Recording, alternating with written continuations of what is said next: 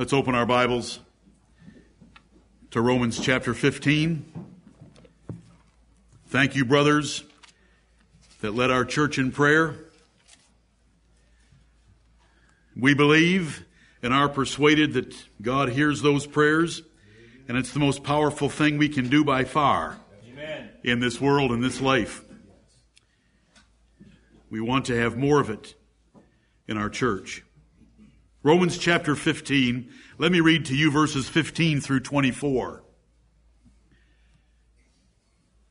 Nevertheless, brethren, I have written the more boldly unto you in some sort, as putting you in mind, because of the grace that is given to me of God, that I should be the minister of Jesus Christ to the Gentiles, ministering the gospel of God, that the offering up of the Gentiles might be acceptable, being sanctified by the Holy Ghost. I have, therefore, whereof I may glory through Jesus Christ in those things which pertain to God. For I will not dare to speak of any of those things which Christ hath not wrought by me, to make the Gentiles obedient by word and deed, through mighty signs and wonders, by the power of the Spirit of God, so that from Jerusalem and round about unto Illyricum I have fully preached the gospel of Christ. Yea, so have I strived to preach the gospel not where Christ was named, lest I should build upon another man's foundation. But as it is written, to whom he was not spoken of, they shall see, and they that have not heard shall understand. For which cause also I have been much hindered from coming to you. But now, having no more place in these parts, and having a great desire these many years to come unto you, whensoever I take my journey into Spain, I will come to you. For I trust to see you in my journey, and to be brought on my way thitherward by you, if first I be somewhat filled with your company. Amen and amen. Amen. Heavenly Father, in the name of the Lord Jesus Christ, dependent upon the work of the Holy Spirit, we have opened your scriptures and read this passage. We are thankful for it. Open our eyes that we might behold wondrous things out of thy word. Amen. In Jesus' name, amen. Amen. You are very blessed as Gentile believers, even in the year 2014, that the Lord raised up a man named Saul of Tarsus originally and named him Paul, the apostle to the Gentiles, a man that God prepared for the office of preaching to our ancestors. We should be very thankful for him. We should be thankful for his faithfulness to the charge that God gave him and the zeal with which he applied himself, because his preaching has reached even this far. Here we are 2,000 years later. We're thousands of miles away from where Paul preached, and yet we have his epistle in front of us, preserved by the God of heaven, and we have his gospel for the Gentiles to believe and to be made part of the kingdom of Jesus Christ. I hope if you read Acts chapter 26 last evening, you were blessed by that testimony that Paul gave of his conversion and of his ordination and of his ministry to the King Agrippa. I hope that you understand, as I wrote in the preparatory email, that that was the third chapter of the book of Acts dedicated to Paul's conversion. Right. Why would that be 3 times in one book in the Bible? Is the crucifixion of Jesus Christ 3 times in the book of Matthew? Paul's conversion is 3 times in the book of Acts, for you to appreciate the importance of this man that God raised up to be our apostle. Right. And his faithfulness to his calling. And so in the verses that are before us right now, they are the apostle appealing to the great office that God gave him and the power of Jesus Christ in his life and the ministry of the Holy Spirit in mighty signs and wonders to preach the gospel to the Gentiles. In verses 15 down through 21, he is using that office to elicit and solicit the respectful attention of the Gentiles in Rome for the way he has just treated them in chapters 14 and the first half of this chapter, exhorting them to get over their high-mindedness and to receive their weak Jewish brethren. And so he appeals to his office. You know, once in a while, it's appropriate for a father or a husband to remind children or a wife that they have an office over those people, and to appeal to that office and to remind them that God has set an order of authority in homes, in marriages, and in the gospel. Right. And so Paul does that all the way down through verse 21. And then in verses 22 through 24, he explains that in his use of his great office, he has been detained from visiting them. They thought, as being a church in the capital city of the Roman Empire, that surely the great apostle Paul would have got there sooner. But he was busy. And after you read his job description and what he'd accomplished in those years, how could you not, but with respect and humility, submit yourself to his explanation as to why he hadn't yet been to Rome? Right. And so we look at these verses. There are three things I want to emphasize to you. These are verses that do not lend themselves to preaching as readily as verse 13. I waited to get to verse 13 with great anticipation, or as much as verse 14 from last Lord's Day. These are more historical in nature, describing the ministry of a man as he appeals to his office and invokes his rank in order to get the Romans to give him their due ear. However, there are wonderful things to think about our brother Paul. When we go to 1 Timothy chapter 3, and it says that the great mystery of godliness includes the gospel being preached unto Gentiles, who did it first? Who did it best? And who did it most? Our brother Paul. When we go there and find out that he was believed on in the world, it's nice to know that from Corinth, the apostle Paul could write this epistle to a group of believers in the capital of the Roman Empire, because the Lord Jesus Christ had been believed on in the world. The three things I want you to take out of this chapter the most are found in verse 16, where the apostle describes conversion of Gentiles as an offering that he, using the analogy and metaphor of a priest, was offering up to God that it would be acceptable. The apostle Paul labored the way he did to see Gentiles converted, and that he could offer them up to God, a new sacrifice not seen before in the history of the world. Gentiles in mass believing on the Lord Jesus Christ. And it was his offering to God, and he burned himself out doing it. And so I'm going to come to a conclusion at that verse. Are you willing to burn yourself out for the Lord Jesus Christ in your roles and in your sphere of operation like Paul did his? I want us as a church to be an offering up to God, initially by the ministry of Paul and of all the ministers that have come from him, that is acceptable to God. Then I want to come to verse 18 and show you that the work of the ministry and the purpose of men like Paul is to make Gentiles obedient.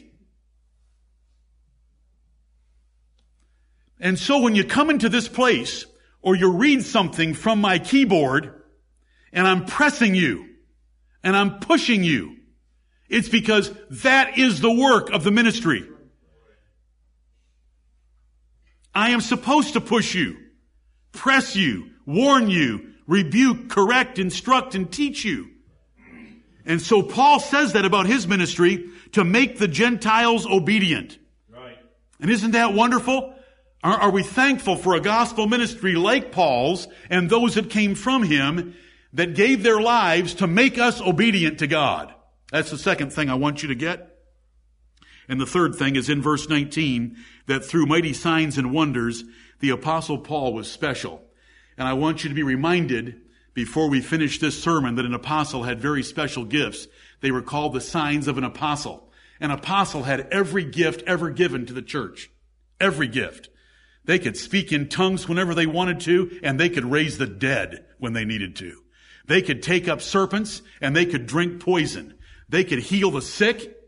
They could do anything by the power of the Holy Spirit. And that was instrumental in converting Gentiles off their traditional pagan religions to believe on the Lord Jesus Christ. The reason this is important is the Roman Catholic Church believes in apostolic succession, that all of their bishops are equivalent to apostles, and their pope is Peter's representative in the church. The reason I want to remind you is because the Mormon Church believes in its quorum of 12 apostles as being equal to the apostles of the New Testament. Right. I want to remind you that the men in this city that claim to be apostles are no apostles, not by any comparative value. Amen. Compared to Paul. And I'll show you a passage in Acts chapter 5 that is precious indeed about apostles. But other than that, those three main points, let's just delight ourselves today that God raised up a man named Paul to bring the gospel to us. Amen. And how diligent he was in his work. And may your pastor and may you be as diligent in the work God's given to you as Paul was in his work. He could get to the end of his life and say, I have fought a good fight. I have kept the faith. I have finished my course. Have each of you, or are you on the process of finishing your course, keeping the faith, and fighting a good fight for godliness, the truth, the kingdom of God, and the church of Jesus Christ? Right. Lord, help us to that end. Okay, simply, and I want to be simple. I want you to understand these verses. Verse 15, nevertheless, brethren. Nevertheless means, in spite of what I just said about you in verse 14, I have had to write to you with some degree of boldness because I needed to put you in mind of these things. Verse 14 borders on not sinful flattery at all, but it is effective rhetoric when you are appealing to persuade people you have never met that you give them some compliments from time to time. And verse 14 is high praise from the Apostle Paul that they were full of knowledge. In verse 14, filled with all knowledge, and they were full of goodness, and that they were able also to admonish one another, implying that they barely needed his services. So we have the word nevertheless, and there's much here, but I'm not going to go into it. There's nuances of intellect and reasoning from the Holy Spirit of the living God on how to persuade someone when you have to deal sort of harshly with them. When I say sort of harshly, isn't that what the words Paul uses? Boldly of some sort? Because it wasn't as bold as he could have been, and it wasn't as bold as maybe he wanted to be, and maybe it was bolder than they thought he should be, but it's all prefaced on this word nevertheless. In spite of what I said of you in verse 14, nevertheless there was cause that I have written the more boldly unto you in some sort. You might think that I have been somewhat bold in my pressing of you in chapters 14 and the first half of chapter 15 about these matters of indifference, and that I'm telling you to get off your high horses and get down and receive these weak brethren, and do not damage or destroy their consciences. We understand that it's Christian liberty that he has in the forefront, because when we look at chapters 12 and 13, there is nothing there that is that harsh or that personal. And chapters 1 through 11 are purely didactic and doctrinal. It's liberty, because he's just told them, you get down to your brethren. And this is a Gentile church with a lot of Gentiles, and so he's going to appeal to the fact that he's a Gentile apostle. Nevertheless, in spite of what I said to you, brethren, you know, when you're talking to your wife and you have to correct her, or you're talking to your children, you have to correct them, say something endearing to them at the same time. It's right there. Nevertheless, brethren, I have written the more boldly unto you in some sort. It really wasn't that bold. Do you see how he's gently explaining what he did? It wasn't all that bold, but it may have been a little bold, and you may have thought it somewhat bold. And my purpose was to put you in mind. It was just a reminder. And that is so much better than saying, forgive my language, but you stupid idiots. Notice what he said. You are full of goodness and filled with all knowledge. And my only purpose in sounding a little bold was to remind you of what you already knew. Oh, this is the grace of the Lord Jesus Christ conveyed by the words of the Spirit of God. And there's wisdom in it of a different sort than just hearing about the gospel. It's how we ought to persuade men. Lord, help us to this end, that we would neither be harsher nor weaker than our beloved brother Paul. I was just wanting to remind you, Gentiles, because of the grace that is given to me of God. And what is that grace? It's not that Paul was saved. It's that Paul was the apostle to the Gentiles, because he goes on and says that is what he has under consideration. Brethren, I gave you high praise in verse 14, but I had to remind you, and in reminding you, I did it because of the office God has given me toward you. Verse 16, that I should be the minister of Jesus Christ to the Gentiles. You know, we learned this in Romans chapter 11, where Paul wanted to point out the fact that he was the apostle of the Gentiles. The apostle Paul knew more about the Jewish-Gentile issue than any other apostle, as he describes in Ephesians chapter 3. And Gentiles ought to listen to Paul very carefully because he understood their situation and relationship to the Jewish church. Right. That I should be the minister of Jesus Christ. That is the grace of God given to Paul. If you read Acts 9 or if you read Acts 22 or the chapter you read last night, Acts 26, you will find out that from the beginning, the apostle Paul was chosen, or Saul of Tarsus was chosen, to minister to the Gentiles. He had that office from the beginning. That I should be the minister of Jesus Christ to the Gentiles. This word minister would be understood by Jews and Gentiles of that era, maybe a little differently than you would, in that the priests from both religions ministered about the things of the temple or the tabernacle in pertaining to God. And so Paul is comparing himself to a priest because he's going to talk about offering up a sacrifice. But it's no sacrifice of a slain animal. It's the sacrifice of converted Gentiles. And so he says that I should be the minister of Jesus Christ. I am simply serving Jesus Christ to the Gentiles. As we read in other places, a minister is an ambassador. And he beseeches men in the place of the Lord God himself, ministering the gospel of God.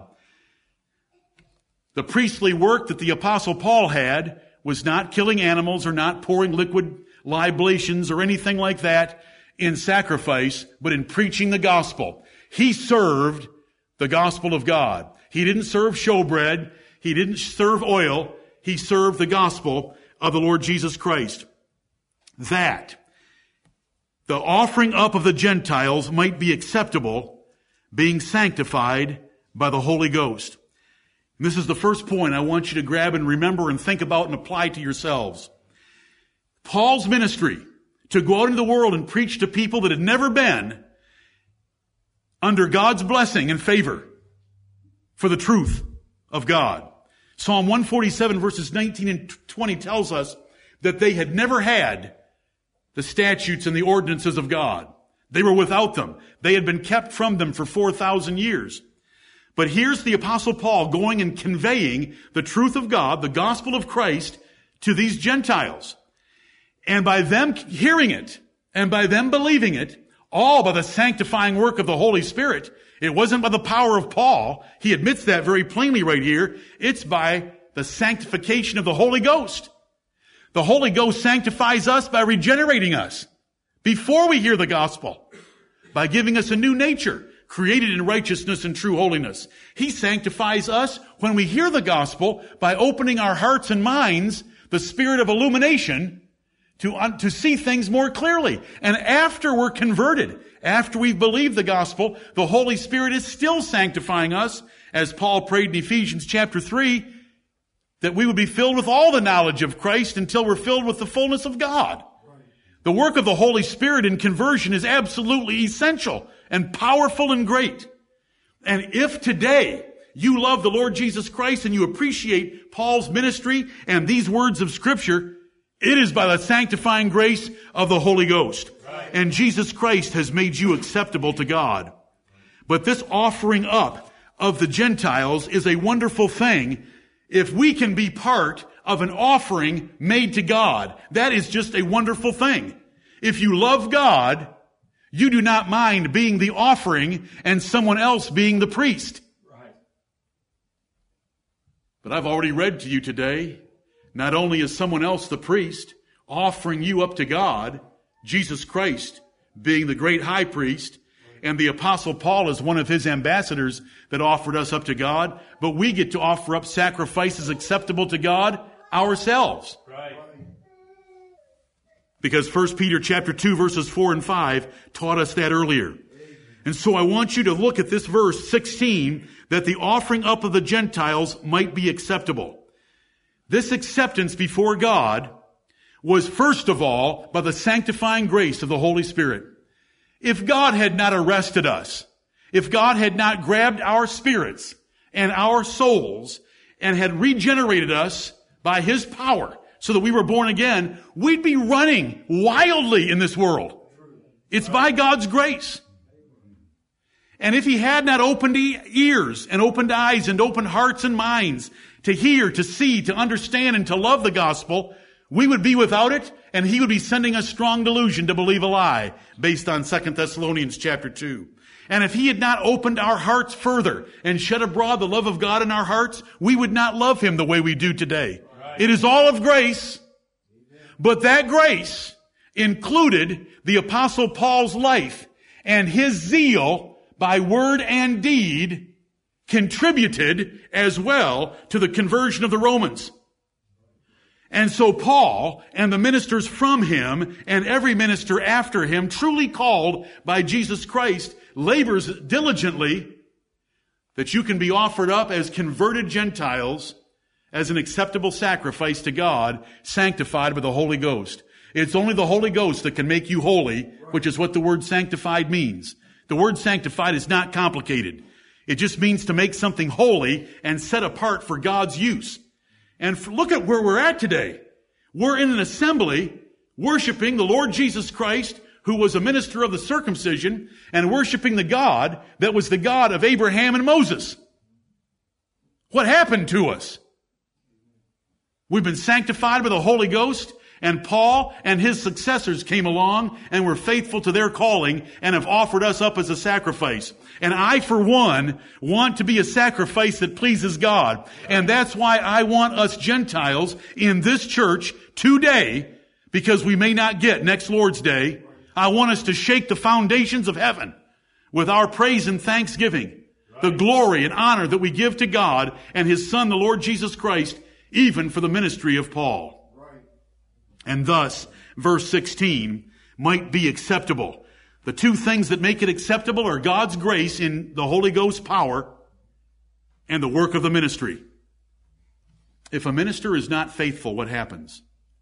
1 Timothy chapter 4 and verse 16, you lose your salvation. Right. Doesn't mean you go to hell. Right. You lose your practical salvation. Here's the verse. You might want to look at it. It's a good reminder for us to pray for the faithfulness of ministers. 1 Timothy chapter 4 and verse 16. Take heed unto thyself. This is Paul to Timothy. Every second generation and following minister should listen to this verse and humble themselves before it. 1 Timothy 4:16. Take heed unto thyself and unto the doctrine. Continue in them. For in doing this, thou shalt both save thyself and them that hear thee. Notice, a minister has to take care of two things. I've preached this many times to you, but I'm hoping to help you with Romans chapter 15. Two things. Take heed unto thyself. You take heed to your personal life, Timothy. You guard your heart. If there's anyone in a church that needs to be keeping their heart with all diligence, it's God's minister. Keeping his life. Take heed unto thyself. Singular. Timothy, taking care of Timothy so that Timothy is living a holy and sanctified life. And unto the doctrine. Make sure that you care about every point of doctrine, that you do not vary to the left, to the right. You don't add to or take from the words of God. You stick with sound doctrine that I gave you. Continue in them. Them is a plural pronoun referring to both things. Timothy, constantly, always, persevere in these two things. Guarding yourself, guarding the doctrine. For in doing this, if you'll do both things, you'll save yourself and them that hear you. This is the word salvation in a sense that 99% of Christians don't even comprehend. Right. Don't even use, don't even explain, don't even understand. But thanks be to God, we understand it. This is practical salvation. This is conversion. If a minister is carnally minded, or if a minister is lazy about doctrine, the church is going to go astray carnally in their lives. The church is going to go astray in doctrine to false doctrine, or both. Back to Romans chapter 15. Thanks be to God for the Apostle Paul. Did he take heed to himself? Amen. I keep under my body, lest when I myself have preached to others, I should be a castaway. I have fought a good fight. I have kept the faith. I have finished my course. Yeah, he was faithful. What an example. You know, when he told all ministers to follow him, and he told all Christians to follow him. And so we have verse 16. It's the combination.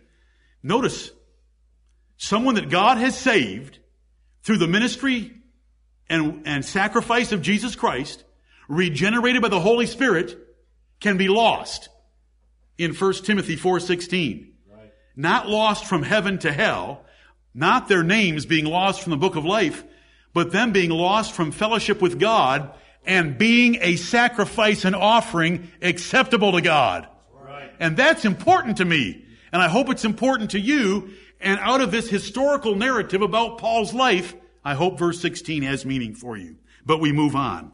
I have, therefore, whereof I may glory through Jesus Christ in those things which pertain to God. In this 17th verse is adding to what he has said in verses 15 and 16, that God in his grace made Paul special for a special office, and that is the apostle to the Gentiles. And Paul is saying, I have a basis to glory. Did Paul ever abuse that privilege? Never. Right. Was Paul as humble as you could get? Definitely. Did he have to invoke rank sometimes? Yes. Who made that happen? Unbelieving and difficult, obnoxious church members, especially at the church at Corinth. I have, therefore. The therefore is drawing a conclusion from the fact that Paul was set up as much like a priest to offer up the sacrifice of the Gentiles as a body to God, because he was the main one preaching to them. And so he says, I have some basis to do some glorying. It's all in Christ Jesus, and it's only in things that pertain to God. Are you able to understand that 17th verse? I do some glorying, but it's only through Jesus Christ, because without Jesus Christ, I would still be Saul of Tarsus, hailing men and women and putting them in prison. Any good thing that comes out of me is by the work of Jesus Christ, and the only things I would ever glory in are things pertaining to God, not to this world, not to my personal abilities, not to my personal education, intellect, pedigree, or anything else, but in Christ Jesus. And so we understand verse 17. Right. Verse 18, verse 18 is the counterpart to verse 17. If I have some things to glory in verse 17, they're only through Jesus Christ, and they're only in things pertaining to God. Now verse 18 is going to be the opposite. For I will not dare to speak of any of those things which Christ hath not wrought by me. I don't want you to hear anything about what I did playing high school football. I don't want you to hear anything about my scores on the SAT. I don't want you to hear anything about my earned degrees in seminary and my honorary degrees. I don't want you to hear any of that stuff about me. Isn't it neat how he's writing this? See, he had to invoke rank, but look at his humility and look at his care that it's only by the grace of God that he was what he was. And he said that very plainly in 1 Corinthians 15:10. Look at 1 Corinthians 15:10, because I want to exalt our brother's humility and also our brother's honesty and also our brother's zealousness. 1 Corinthians 15:10, but by the grace of God I am what I am. That's the way we all ought to think about our lives. Oh, and I hope that I can help you do that in the second assembly today. But by the grace of God I am what I am, and his grace which was bestowed upon me was not in vain. But I labored more abundantly than they all. Yet not I, but the grace of God which was with me.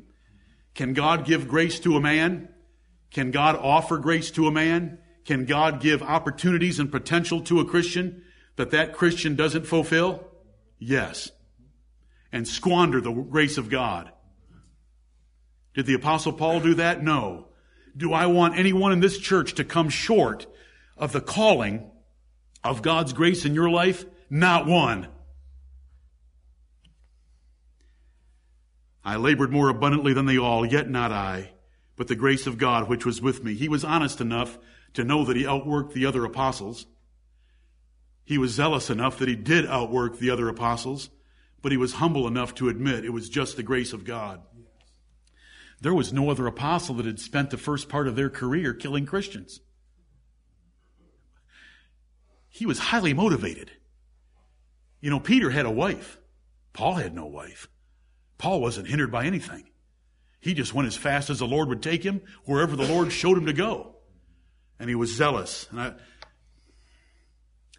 you know why we're here today? Does anybody appreciate or understand where I'm headed in trying to deal with these historical verses? The Apostle Paul turned the world upside down so that you could have today. Are you going to be an offering acceptable to God, initially done in labor by word and deed by the Apostle Paul? Are you going to be acceptable to God by fulfilling the grace that he brought to you in the gospel? For I will not dare to speak of any of those things which Christ hath not wrought by me. I only want to talk about things Christ has done through me. I don't want to talk about anything else. Were there other false teachers in this era that wanted to talk about how great they were in this field and that field? Oh, yes. All you have to do is read 2 Corinthians 10 and 11 and 12, and you can find out about them. Paul had competitors, and it's ridiculous to think of our brother even having a competitor. They weren't competitors, but they pretended to be competitors. He called them apostles of Satan. In 2 Corinthians 11, I'll not dare to speak of any of those things. That's not me at all. I'm not out to tell you about me. I want to tell you about the Lord Jesus Christ and what God has done through me. And the purpose is not for me to get a name, but for the Gentiles to get a name. Because notice what he says next, to make the Gentiles obedient. And that's the second thing I want to give you from this explanation by Paul of his ministry and why he should have the right to exhort and to remind the Romans as in the way that he did. Because Paul would speak and Paul would glory in the things which pertain to God that Jesus Christ had called him to do in making the Gentiles obedient. And the word and deed there are Paul's words and Paul's deeds, because he goes on the next verse to explain through mighty signs and wonders. Those weren't the Romans' words and deeds. They were Paul's words and deeds to make the Romans obedient. And are we going to obey today? Are we going to come into this house and worship the Lord and have the Word of God open to us and read these words? You are reading the words written by Tertius from the mouth of Paul 1955 years ago for the benefit of Gentiles. Are they going to affect you today? God raised up a special man. Jesus Christ appeared to him personally on the road to Damascus. And there was a light brighter than the noonday sun. And Paul fell on his face. And the Lord Jesus Christ addressed him personally. And the Lord Jesus Christ took that man, Saul of Tarsus, into Arabia for 3 years and taught him face to face. He taught him personally. He did not get his gospel from men. He didn't get any certifications from men. He got it from the Lord Jesus Christ. And so when he writes in his epistles, "For I received of the Lord Jesus When he says that, he didn't get it along with Peter, James, and John because there was only one Paul. There were lots of the other kind. There was only one Paul. And I'm not putting Peter and James down any farther than the Bible puts them down. For us Gentiles, there's one apostle. Right. It's the Apostle Paul. What effect is he going to have in your life today?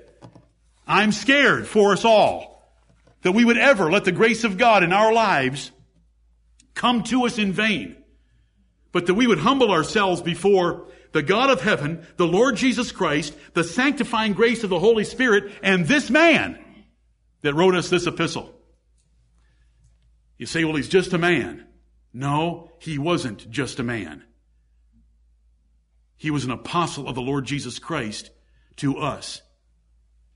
The accumulated intelligence of your ancestors had resulted in running around naked in certain countries, painting yourself various colors, and worshiping every conceivable replacement for the living God. Right. And along comes Paul, raising the dead, healing the sick, taking up serpents. Don't you love reading on the island of Melita when that venomous viper came out of the fire and latched onto his hand? And all those sitting around the fire, knowing that it was a prisoner ship that had crashed on their island, assumed fatalistically, there's fate. Fate is taking this murderer away from us, because they knew he was a prisoner. But the Apostle Paul had that venomous, fatal viper hanging on his hand, and he shook it off in the fire, and he kept on eating and talking to them, and then they all thought that maybe he was a god. Then they thought of who else is sick on this island. And there went the Apostle Paul, mighty son. Yep. Why is it in the Bible? Are they children's stories? Is Paul writing to children right now? Or is he trying to get a hold of some men in the capital city of the Roman Empire? Right. Are they going to be faithful to God? My brethren, Paul is saying to them, I am the apostle to the Gentiles. God in his grace gave me this office through Jesus Christ. My work is sanctified by the Holy Ghost, and I pray you to hear my simple reminder on how you ought to treat the Jews in matters of Christian liberty. I'm trying to give you the sense of these words. Who wants to obey today because of God's grace, Jesus Christ's work, and the Holy Spirit's sanctification, and Paul's undying efforts? Amen. I'm ready. Word and deed. When he opened his mouth, out came the gospel. Do you know what Paul could say in Galatians chapter 1? If you hear angels preach anything different than I've preached unto you, Right. This is in humility, let him be accursed. That's, if any other man, wow, he didn't like the ministerial association, did he? If any other man preach any other gospel unto you than that which I have preached unto you, let him be accursed. Do you know that we have had ancestors in the faith called Paulicans? Do you know that their doctrine has been called Pauline? Do you know that we've been accused of putting too much emphasis on Paul? When I first took the pastorship of this church in 1984, there was a member of this church that thought that anything in the red writing was superior to anything written by Paul. He wasn't a member of this church very long, but he was a member of this church. When Paul speaks, who's he speaking for? The Lord Jesus Christ. Amen. Oh, I want to obey whatever Paul has to say, because the Apostle Paul in 1 Corinthians 11:1 said, be ye followers of me as I am a follower of Christ. Amen. He came to us dogs. He came to us dogs, and he wasn't going to rest. And he paid his own way in a number of places. And he fully preached the gospel. Well, we need to go on to find that. The word and deed are Paul's preaching and Paul's life and the mighty acts of this blessed apostle. Verse 19, through mighty signs and wonders, by the power of the Spirit of God. It was no power in Paul. It was the power of the Spirit of God through mighty signs and wonders. The apostles were given great gifts. Do you remember? In Mark 16, when Jesus commissioned them by saying, "Go ye into all the world and preach the gospel." All the world. Getting outside the confines of the small Jewish nation. "And these signs shall follow them that believe." This is what you're going to be able to do, and this is what you're going to be able to give to men to do. And those first generation hearers, for 40 years, the apostles could lay hands on them, and they would receive the gift of the Holy Ghost. Inferior preachers, like Philip the evangelist, in Acts chapter 8, Philip was a deacon and an evangelist. But remember, the offices of the New Testament church were ranked: apostles, prophets, evangelists, pastors and teachers. Philip could perform some miracles. Philip was an evangelist, but when he went to the city of Samaria and they believed the gospel that Philip preached and he baptized them, they didn't get the gift of the Holy Ghost, because guess what? Who had to come from the city of Jerusalem in order to show their exalted office? Peter and John. Right. And when they came, they prayed for them, laid hands on them, and they received the Holy Ghost. And that's when Simon the sorcerer saw the power that the apostles had that Philip didn't have, that it tempted Simon to want to buy their gift. And Peter had some choice words for him, and you can read about it in Acts chapter 8, the middle portion of the chapter. Oh, brethren, there are so many verses I could turn you to, but I'm not going to do it. You should take some time and just look up the cross references for the power of the apostles of the Lord Jesus Christ. These were fishermen when we think of Peter, James, and John, and Andrew. But they were Saul of Tarsus when we think of Paul. Look at Acts chapter 5. This is one of my favorite passages. You know you can go to Mark 16, and it's going to list some of their gifts. And it's going to say, "So they went everywhere and preached, and God confirming His word with signs following." Right. What is given in the Great Commission is fulfilled in the very passage where the Great Commission is found. Mark 16, verses 15 through 20. Acts chapter 5. Do you know what happened in verse 11? If I say two names, will you remember? Ananias and Sapphira. What did they do? They lied to an apostle. Right. Were their children lying to parents and spouses lying to spouses from time to time in the church at Jerusalem? Was anyone falling dead? No. But Ananias and Sapphira did, because they lied to the Holy Ghost that was in the apostles like in no other. And that's the first 11 verses. Now watch. Verse 12. And by the hands of the apostles were many signs and wonders wrought among the people. And they were all with one accord in Solomon's porch. This is a large area of the temple in Jerusalem. And of the rest durst no man join himself to them, but the people magnified them. The rest are the rest of the believers, especially other ministers and preachers, but they did not dare join with the apostles because the apostles were a special category and a special office of the church. They didn't dare join themselves to them, but the people magnified them.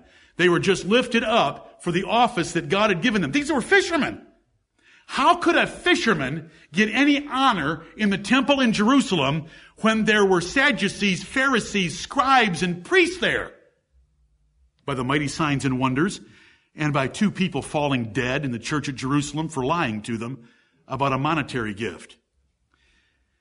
Verse 14, I love verse 13, and of the rest durst no man join himself to them. Outside this collection of apostles, no man dared join them, but the people magnified them. This isn't the rest of the people of Jerusalem, or they'd have all been converted. This is the rest of the believers, magnifying what kind of preachers they had getting this church started, and 4 of these were fishermen. Verse 14, and believers were the more added to the Lord, multitudes both of men and women, insomuch that they brought forth the sick into the streets, and laid them on beds and couches, that at the least the shadow of Peter passing by might overshadow some of them.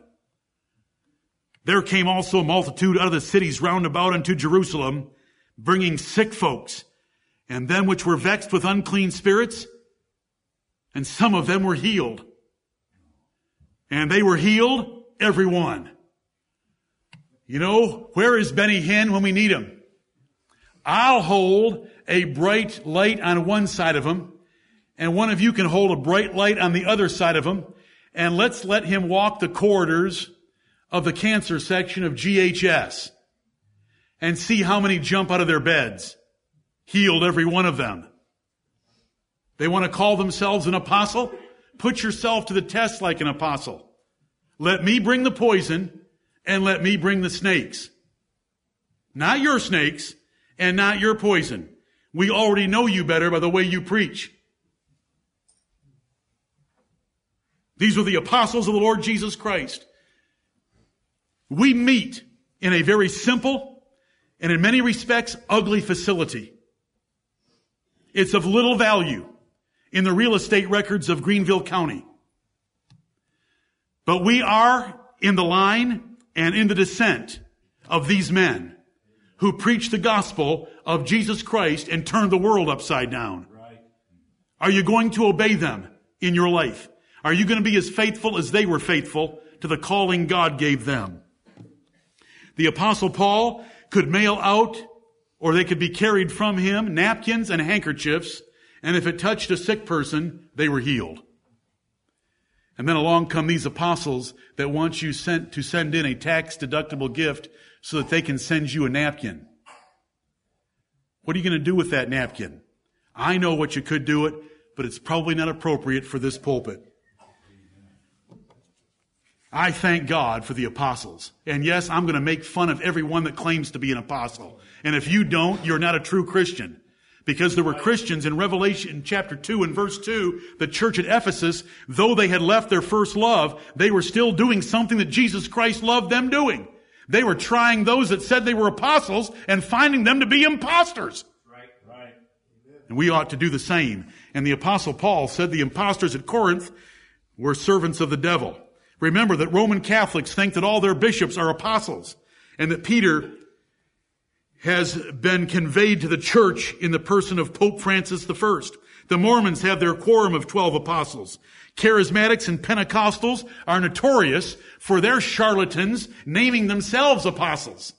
At least the Roman Catholic Church has some structure and some beauty and some power, but along come these illiterate Charismatics and Pentecostals and call themselves apostles. I'm thinking of William Branham. We had a man that left this church that turned his back on the truth of the gospel that went and followed William Branham. My wife has family members in her side of the family that follow William Branham. You know, today you don't have to go to a library to find out about these men. You can go home and type William Branham into your Google search box and find out all you want to know about him in a few minutes. They're charlatans. The man said he was Elijah the prophet. I want to ask you, who was Elijah the prophet? John the Baptist. It wasn't William Branham. Right. Oh Lord, thank you for the Apostle Paul. Let's get into this further. We got to hurry here. In Romans chapter 15, Romans chapter 15. And of the rest durst no man join them. What does it bother you when you hear about anybody calling themselves an apostle? Amen. It bothers me. Yep. Why does it bother you, Pastor? Because of Acts chapter 5 and verse 13. And countless other places. 2 Corinthians chapter 12 said, most assuredly, the signs of an apostle were wrought by me among you. There are specific things you should look for when someone says they're an apostle. And it's not jabbering up front like a baby with too much sugar in its system. When Paul said mighty signs and wonders, he was not talking about speaking in tongues. He was talking about healing the sick with napkins and handkerchiefs at a distance. Right. He was talking about shaking off serpents. The lowest gift in the church, Paul wouldn't appeal to the lowest gift in the church. He would appeal to the mighty signs and wonders that God did by him. We are at verse 19, Romans 15:19. With that kind of power, with that kind of an office, with that kind of grace, with the Lord Jesus Christ having personally taught him, with him trying to make up for all the Christians that he had persecuted and put into prison, he went and preached. So that from Jerusalem and round about unto Illyricum, I have fully preached the gospel of Christ. When he was saved, converted, on the road to Damascus, he went into Damascus, he prayed for 3 days. Ananias laid hands on him, he received his sight. Ananias fed him some food because he fasted and prayed, and he was baptized. What did he do next? That day, immediately went into the synagogue in Damascus, even though he had paperwork in his hands, official paperwork from the priests in Jerusalem, that if he found any Christians that were following that way, the way of the apostles, he was to arrest them and bring them back to Jerusalem. He goes into the synagogue in Damascus and preaches Jesus Christ. Amen. And when they tried to enclose him in the city and capture him, he was let down by a basket and he went to Jerusalem. So he starts at Jerusalem, but when he writes Galatians chapter 1 and 2, he wants you to know that when he went to Jerusalem, he did not go there to learn anything from Peter, James, and John. Jesus had already taught him in between those two events, because he went into Arabia and came back to Damascus, then to Jerusalem. But then starting in Jerusalem, in a circuitous route, he went north into Syria, where his home church was, Antioch of Syria. And then he continued his circuitous route into eastern Turkey, then western Turkey, Cyprus, and some of the islands that are there, and then into Asia Minor, and into the regions round about. And then he was called by a man saying, come over into Macedonia and help us. So he entered Europe. Praise the Lord. Any Europeans in this room? No. I don't see any hands. Are there any Europeans in this room? You know, there's a lot of Europeans in this room. Paul came into Europe. Right. Look at Acts chapter 20. He preached in Philippi. He went to Thessalonica. Those are cities of Macedonia, the northern half of what we call Greece. The southern half was called Achaia, or Greece in the New Testament. Down there was the city of Corinth and the church at Corinth. Acts chapter 20. And after the uproar was ceased, this is in the city of Ephesus, Paul called unto him the disciples and embraced them and departed for to go into Macedonia. This is the second time into Macedonia. And when he had gone over those parts, we aren't talking about voting districts. We aren't talking about villages. We're talking about large areas of the Roman Empire. Right. And when he had gone over those parts and had given them much exhortation, he came into Greece, meaning the southern half of Greece, what was called Achaia. But in Macedonia, he went around in those parts. And how far did he go in western Macedonia? To Illyricum. What's Illyricum? It's the western part of the Balkan Peninsula. It was Yugoslavia until they changed their name recently. It's Bosnia. It's Croatia.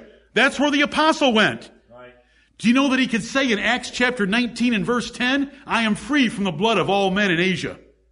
Every man has heard the gospel in Asia. He means Asia Minor, a province of the Roman Empire that's in western Turkey today. Praise the Lord. And so we have here this apostle justifying himself. He shouldn't have to do it, but sometimes it's appropriate for those in power, those in authority, those in a position of leadership to justify themselves. And Paul is doing it here just to comfort the Gentiles in the church at Rome that his exhortation to them in Romans 14 about Christian liberty was justified. And you know, by the time you get done hearing this, I hope that we would say with Cornelius, my household and I are gathered here to hear whatsoever you want to command us from God. Amen. That's the attitude we ought to have.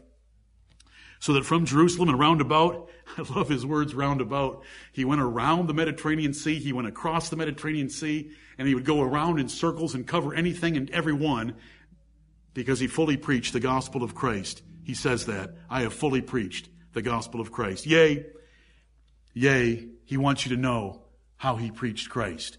Yea, so have I strived to preach the gospel, not where Christ was named, lest I should build upon another man's foundation.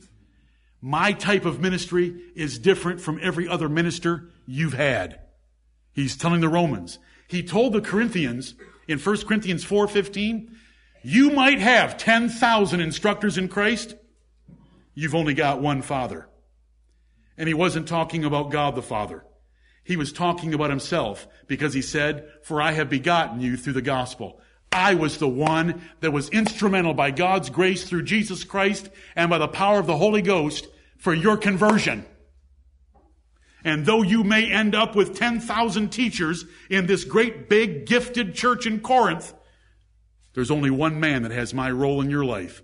I came and preached to you and you had never heard of Jesus Christ. These other men are simply taking advantage of things made ready for their hand by my labors. Right. And he says that very plainly in 2 Corinthians chapter 10. And I'm not going to turn you there, but he says it very plainly.